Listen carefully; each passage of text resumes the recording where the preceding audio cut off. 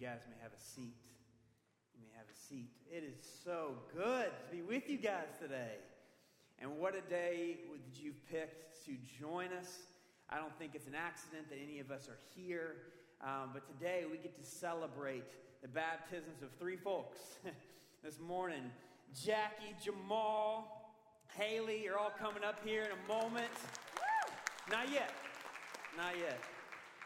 I got to yap for a second, and then we'll invite you up here. But we are so thrilled that we get to celebrate the new life that God has brought about in their lives. Now, before we jump in, though, we get to start off a new sermon series for this week and actually the next few months. We're going to start going through what we call the Gospel of Mark, and it's going to be an awesome journey. But before we just dive in, sometimes I wonder or ask myself, maybe guess yourself, if Jesus just showed up at your house, in your neighborhood today, and he said, Carolyn, Ed, follow me. He said, Kirk, follow me. And I did. What would happen to my life? What would change? What would stay the same? Have you ever wondered that before? Or is it just me? Either way, when Jesus, however we answer that question of what does it mean to follow Jesus, really determines what each of us believes being a Christian is about. Because the word Christian literally means a little Christ.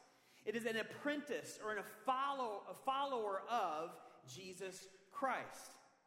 And to be a Christian means simply to follow in the way or the footsteps of Jesus, just like an apprentice would follow in the way of his or her master. So what would happen to our lives if we followed Jesus with all parts of ourselves, around all people, Saturday, Sunday, Monday, Tuesday, Wednesday, Thursday, Friday? What would happen? Well, this is the question that we'll be exploring, not just this week, but in the coming months, as we dive into the Gospel of Mark in a series we're calling Following Jesus. You know, the New Testament opens with 4 accounts of Jesus' life: Matthew, Mark, Luke, and John. And Mark is a little different from the other 3 in that it is far more action-packed.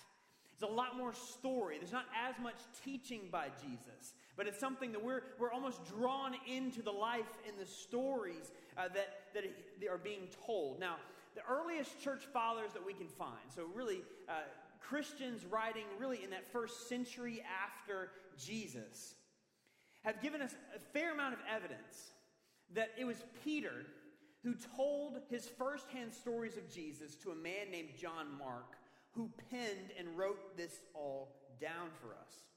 But as we read it, you'll see that Mark, in his story, in the way that he tells his account of Jesus, has us consistently asking, who is this Jesus? And what does it mean to follow him in our day-to-day lives? But the answers aren't given right away.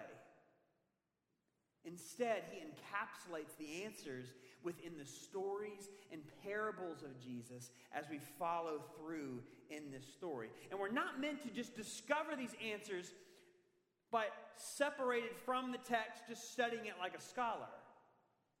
We're meant to discover them as we imagine ourselves within this story. Some scholars will even say that the Gospel of Mark was written like a drama, because we're meant to see ourselves as participants within it, hearing also Jesus call us to follow him. And so, we're going to dive in, and it's going to be fun. And it's going to be a blast. There's so much that happens in this, but realize Jesus' invitation to follow him is for all of us here. It's not just for those long ago. It's not just for me. It's not just for those getting baptized. It is for all of us here. And as we dive in to Mark chapter 1, interestingly enough, before we celebrate the baptisms of these 3, we get to read about a baptism. Mark opens with the baptism. And as we open up Mark chapter 1, we're going to start by answering 3 questions. Number 1, what is this Jesus thing about? Number 2, why does it open with a baptism? And number 3, why was Jesus baptized? If Jesus, who knew no sin, and baptism is a sign of repentance, why was Jesus baptized? All right, so we're going to dive right in, starting with Mark chapter 1, verse 1. If you're looking for it in your own Bibles, it's the second book of the New Testament, Matthew, then Mark. Luke comes after. Chapter 1, verse 1. And if we could stand together as we read this, as a way of honoring God and His Word. Here we go. Mark 1, chapter 1, verse 1. The beginning of the gospel of Jesus Christ, the Son of God. As it is written in Isaiah the prophet, "Behold, I send my messenger before your face, who will prepare your way, the voice of one crying in the wilderness, prepare the way of the Lord, make his path straight." John appeared, baptizing in the wilderness and proclaiming a baptism of repentance for the forgiveness of sins. And all the country of Judea and all Jerusalem were going out to him and were being baptized by him in the river Jordan, confessing their sins. Now John was clothed with camel's hair and wore a leather belt around his waist and ate locusts and wild honey. And he preached, saying, "After me comes he who is mightier than I, the strap of whose sandals I am not worthy to stoop down and untie. I have baptized you with water, but he will baptize you with the Holy Spirit." And in those days Jesus came from Nazareth of Galilee and was baptized by John in the Jordan. And when he came up out of the water, immediately he saw the heavens being torn open and the Spirit descending on him like a dove. And a voice came from heaven, "You are my beloved Son. With you I am well pleased." Father, may you take this word, and may we not just understand it with our minds, but may it transform our life. May anything that I have to say or that's of Kirk, may it fall to the ground, God, but anything that's of you, may it ultimately stick in our hearts and our minds, because we know that it's you who brings about freedom, transformation, growth. We love you, we praise you in Jesus' name. And everybody said, Amen. You may have a seat. Thank you very much. Before we dive in, have you ever waited for something so long only to realize you have to wait longer? Have you ever just expected a breakthrough, knew it was coming, and when the moment finally came, it didn't come through like you hoped? Yep. After a year of a pandemic, of course we can all say yes. But of course that can be applied to a bunch of different things in our lives too. But as much as we've waited, as much as we've longed and craved for a breakthrough, I can't feel that anything I've experienced, we've experienced, is really just a taste of what the Jewish people, the people of Israel, had experienced prior to the beginning of this gospel. Because for 400 straight years, the Israelites had waited for God to deliver them from foreign oppressors like Rome. They held the words of their prophets of old in their hands, just waiting for a word from God, but yet heaven was silent until now. And when Jesus broke onto the scene, it was actually God breaking into history just as he promised. Sometimes when we dive into a book, we breeze past the first verse. We try to get right to the action, but don't get past chapter 1, verse 1 right away, because these words are weighty. In the beginning of the gospel means good news of Jesus Christ, the Son of God. Now, these words were a big deal for their time. This word gospel is something that we're familiar with in our own context, but they weren't familiar with quite in the same way back then. Because the word gospel in the first century Roman world was more often associated with the Roman Emperor Caesar than it was the God of Israel.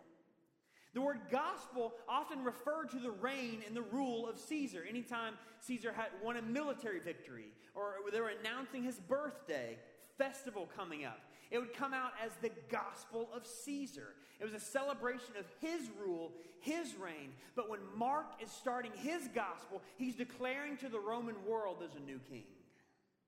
There's a new rule that has broken into this world, and it is coming through the true Son of God. His name, Jesus, means salvation. And he's called the Christ, which means God's anointed one, his Messiah, the Savior of all. The one true God, Mark is announcing, is breaking into history, into the real lives and real world. You realize we never went to God. He came to us. We didn't make it happen. He made it happen. But Mark makes it clear, the God who is breaking into history is also the God over history. Just to show you that, he begins to quote the prophets of old, like Isaiah. Isaiah spoke hundreds of years before, declaring that God was coming, and now Mark is saying, ha-ha, it is coming just as he promised. This is not a God who is just coming on the scene unannounced. He's planned this for across history itself. And you see, sometimes waiting feels eternal for us, doesn't it? It's like it's never going to get better. It's never going to end. Things are never going to open up. But God cannot forget his promises. For he is the supreme creator of all things, who is working in his timing and his way under the direction of his wisdom. And now Mark is declaring that we're seeing the rule of God breaking into history, and this is the God over history. I mean, consider that for a moment. God broke into our real world. And it was in a world that in many ways was different from our own, but in many ways very similar. In their world, they had plenty of political clashes. They feared plagues. They had economic uncertainty. They dealt with injustice in their society, right? All the things we deal with, they saw it too, and God came right into it all. And the good news, the very beginning, is that the God over all is not detached, absent, aloof. He is not callous, but he sees you. He knows your names. And he is active and alive and working.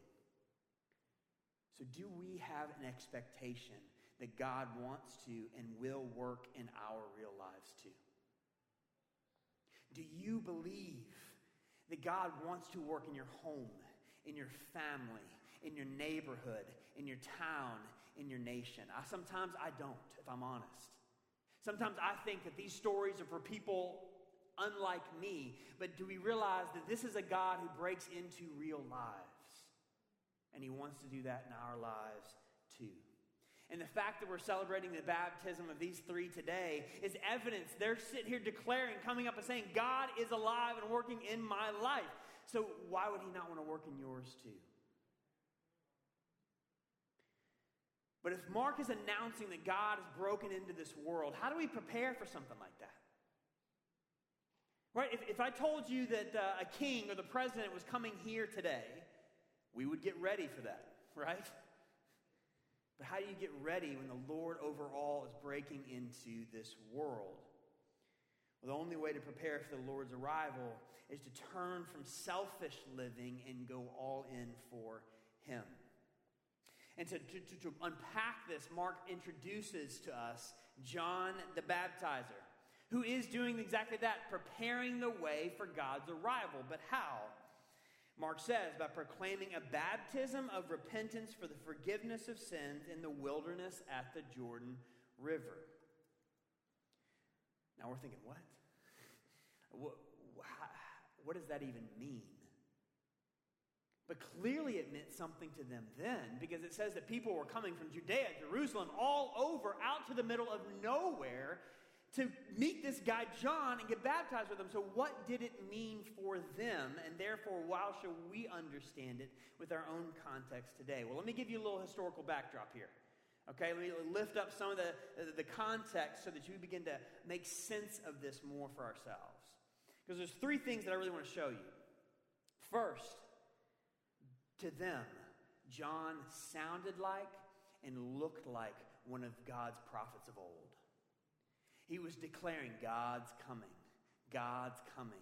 And all of a sudden, they're hearing the echoes of Isaiah, Micah, Malachi, Amos, Joel, these Old Testament prophets who were declaring very similar things. And not only was he talking like a prophet, but he looked like one too. Many people believe that the prophet Elijah wore camel-like clothing, leather belts, and ate weird desert food, right? So they're looking at this guy and thinking, could this be the coming of Elijah again? After all, prophet Malachi at the very end of the Old Testament promised Elijah would come again, or someone like Elijah would come again. And so they're saying, could this be it?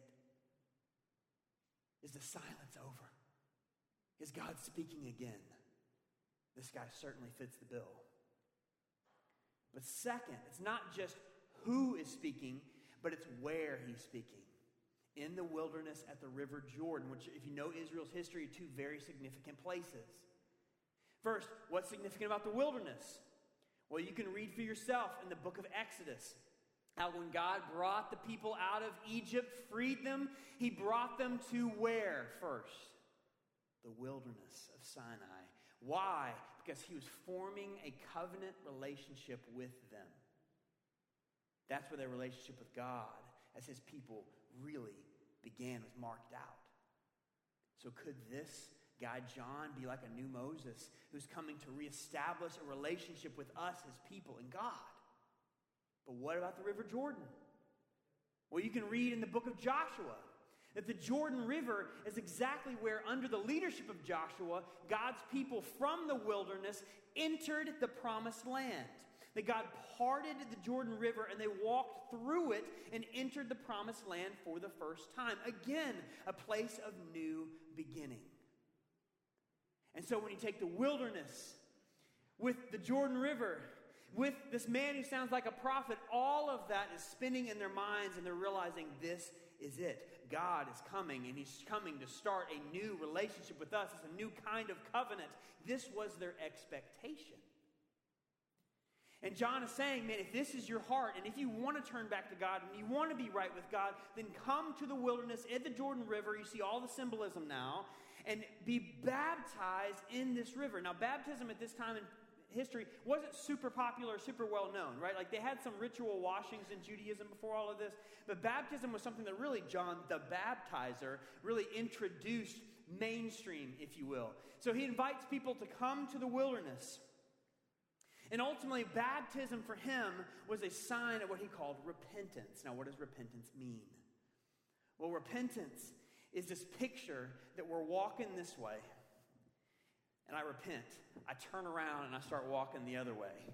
And if you know the history of Israel, for a long time, God's people walked away from him, and he's saying, come on, turn around. Let's go back his way again. Let's follow God's way again. Let's go his way. Because ultimately, if God's breaking into the world, are you prepared for him to come? So turn around and follow him. And baptism itself was a physical sign that demonstrated the sincerity of their hearts. As they were immersed in the waters of baptism, it was a symbol that they had been cleansed, forgiven, that they were all in for God and his way. And for us today, baptism still carries that same understanding.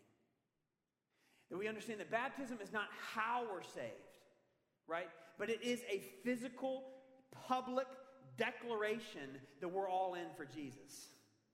It is a sign that we have been renewed, born again, cleansed of our sin, and that we are committed to Jesus and following his way. And when we immerse ourselves in the waters of baptism, it symbolizes that we've turned from the old way, and now we are fully committed to following Jesus no matter the cost. I heard a story this week from a pastor who, during college, spent one summer in eastern Malaysia as a missionary. And one Sunday, he was at a small church there, and he saw this teenage girl come up front from the back. And she said, I want to get baptized. And he looked to where she was sitting, and against the back wall were these worn-out pieces of luggage. And after service, he asked the Malaysian pastor, he said, what was up with the luggage in the back? He said, well, that girl's father told her that if she ever was baptized as a Christian, she would not be welcome home. And that was exactly my response. Wow.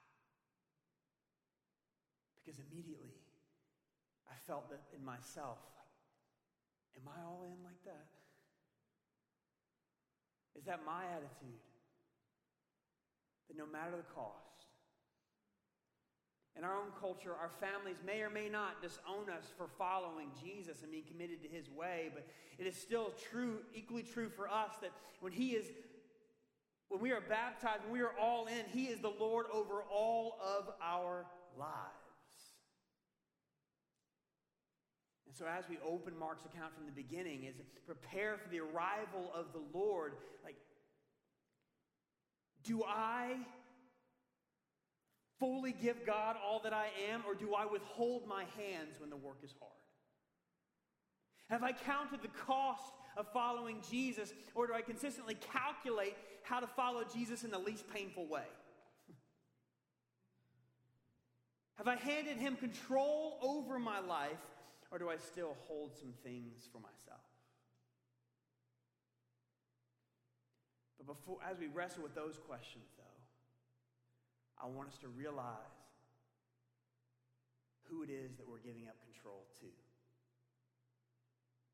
Because there is something about following Jesus that is different from every other religion, philosophy, ideology that this world has to offer. And as we begin to be introduced to this true hero of Mark's gospel, there is something that is meant to catch us off guard from the beginning. To whom are we surrendering our lives? See, the surprise is that the sinless Son of God identified as one of us and went all in for us. And so we meet Jesus in chapter 1, verse 9, coming from an insignificant town of Nazareth, from an unsophisticated region of Galilee, to be baptized in the river by John. But why? Like, baptism is a picture of leaving my old self behind and repentance and turning from sin, but Jesus never sinned. Why would he be baptized? You ever wondered that before? Some people say that, well, this is the moment that he became the Son of God, right? Like, this is the moment when God adopted Jesus as his son, but that couldn't be further from the truth. Like, that's incorrect, in the most clear way I can say it's possible. Because when God declares this, he's not saying you are becoming my beloved son. He says that's already who you are. He already was God in the flesh. So, okay, what was this about then? Well, the simplest way I know to say it is while we get baptized to identify ourselves with God, Jesus, the Son of God, was baptized to identify with us. Now lean in here because this is amazing. This is amazing. We already know that God over history broke into history. He took on human flesh to become one of us, and he humbled himself in doing that. But he didn't stop there. Because we see in what Jesus said from the very beginning, as he showed himself to be the kind of God who was willing to step into a symbol of a sinner. Why? He was stepping into waters that, for many people looking at him, would say and assume, well, he must have sinned, but we know he didn't. Because all of this was a foreshadowing to the kind of God that he came to be, the kind of God he was. Because this was the same God who one day, at the very end of Mark's gospel, would eventually step into the depths of death, taking on a symbol not just of a sinner, but a criminal, and ultimately bearing the judgment of God upon his shoulders, that he would not only identify, but take all of our sin upon himself, to then rise again from the grave in order to give us new life. And as Jesus went down into these waters, it was a foreshadowing of what's to come. And as he came back up, it's a foreshadowing of the new life he had come to bring. Isn't that amazing? And you see all of that was made even more clear by the three things that happened after Jesus came out of the water. First, it says the heavens were torn open. Now, Mark uses this word torn on purpose because it's the same word used. When Jesus died, it says that the veil in the temple that separated us from the presence of God was torn in two. This is all a picture that God is going to remove the sin that separates us from his presence. And he was going to do it in himself. That's sign number one, the heavens torn open. Number two, the Spirit descends on Jesus like a bird or a dove. Now, what does that mean? Well, for the Jews familiar with the Scriptures, for many of you familiar with Genesis chapter 1, it says, in the beginning, God created the heavens and the earth. And what is verse 2? And the Spirit hovered over the waters in the new creation work. That we see the Spirit of God descending and hovering over the waters at Jesus' baptism. Why? Because he's bringing about a new creation work. John himself said, Jesus did not come, or he says, I've come, all I can do is cleanse the outside of you. But there's one who is coming who gives you the Holy Spirit, who cleanses the inside of you. That God is doing a new creation work in this world. He's not just making us a better, more moral person. He is taking the old self, completely recreating himself within us. Man, that was your shouting moment. I don't know what else to say. That was your shouting moment. And in a moment, when we're going to go into the baptism of waters, you'll even see, we're going to say, having died with Christ, raised to walk in newness of life. It is a new creation work that Jesus has come to bring about in us.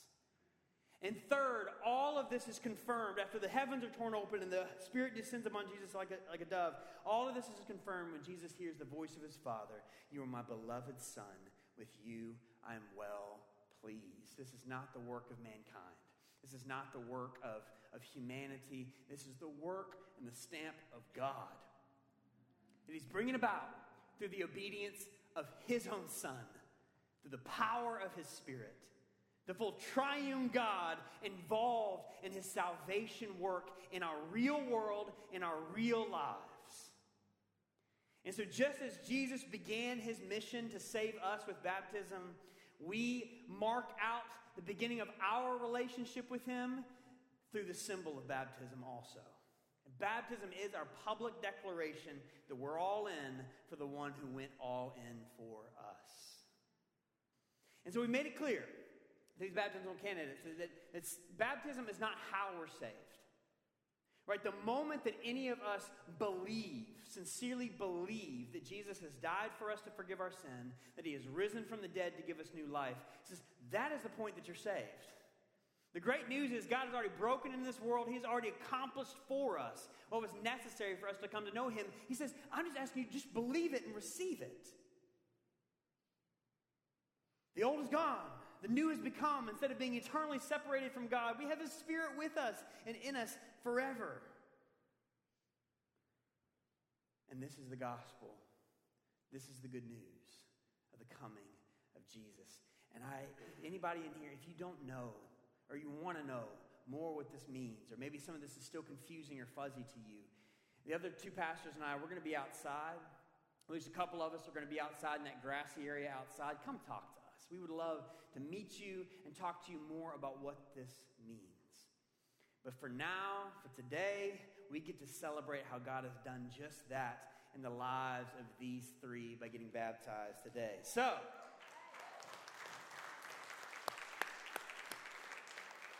let me pray, and then, we are going to celebrate some baptisms this morning. Father, when you could have left us alone, because frankly, we did not deserve your life, but you took on a death you did not deserve to give us the life that we did not deserve. But God, all we can do is say thank you.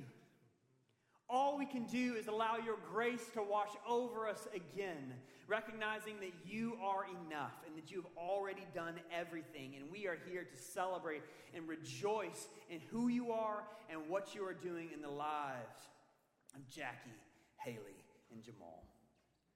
Thank you for their lives. Thank you that we get to celebrate what you are doing in them. And God, I pray that you will take whatever you've done within them today and continue to multiply it. We'd see just the power of your Spirit working in and through them. We love you. We praise you. In Jesus' mighty name, and everybody said...